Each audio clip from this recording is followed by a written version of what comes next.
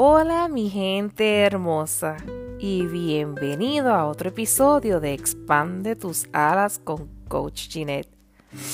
Ayer hablamos de la resiliencia y cómo esta nos ayuda en este tiempo, nuestro nuevo normal, y de las características que debemos de tener las personas resilientes.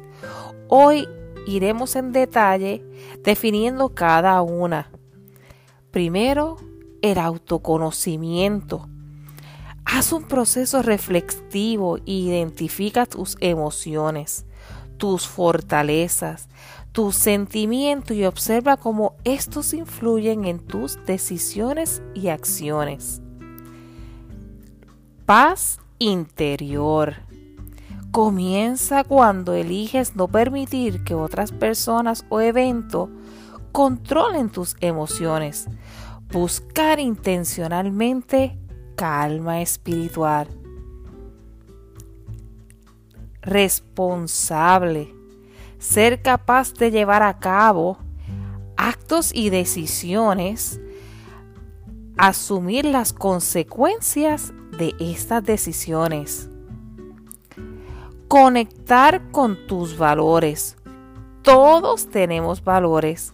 Ejemplo, honestidad, amor, perdón, gratitud. Busca en tu interior y define las tuyas y utilízalas a tu favor. Pensamientos positivos. Cambia tu lenguaje. Mira cómo hablas.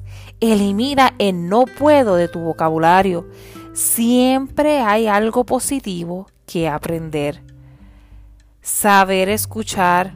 Escuchar no es lo mismo que oír. Escuchar es estar en plena conciencia, con plena atención de que el oyente está siendo atendido en sus planteamientos. No es oír para luego ripostar. Empatía. Siempre ponte en el lugar de la otra persona antes de juzgar. Y determinación. La determinación es tomar acción y de hacer de lo imposible posible, de lo invisible visible, solo por la acción de creer de que sí puedes. Y así llegar al éxito. Como todas estas características, como verán, tienen algo en común. Tienen que ver contigo. Trabaja contigo primero y luego utilízalas para ser resiliente en tu entorno. Como coaches, es algo que hemos aprendido día a día y que ahora utilizamos para apoyar a otros a lograrlo. Y en los próximos podcasts te seguiré dando herramientas para lograr y fortalecer esas características que nos ayudan a nosotros en nuestra nueva realidad, en nuestro nuevo normal. Verás cómo todas estas características van a aflorar, vamos a desarrollar, porque ¿sabes qué?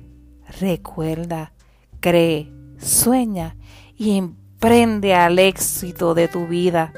Nos vemos mañana. Bye.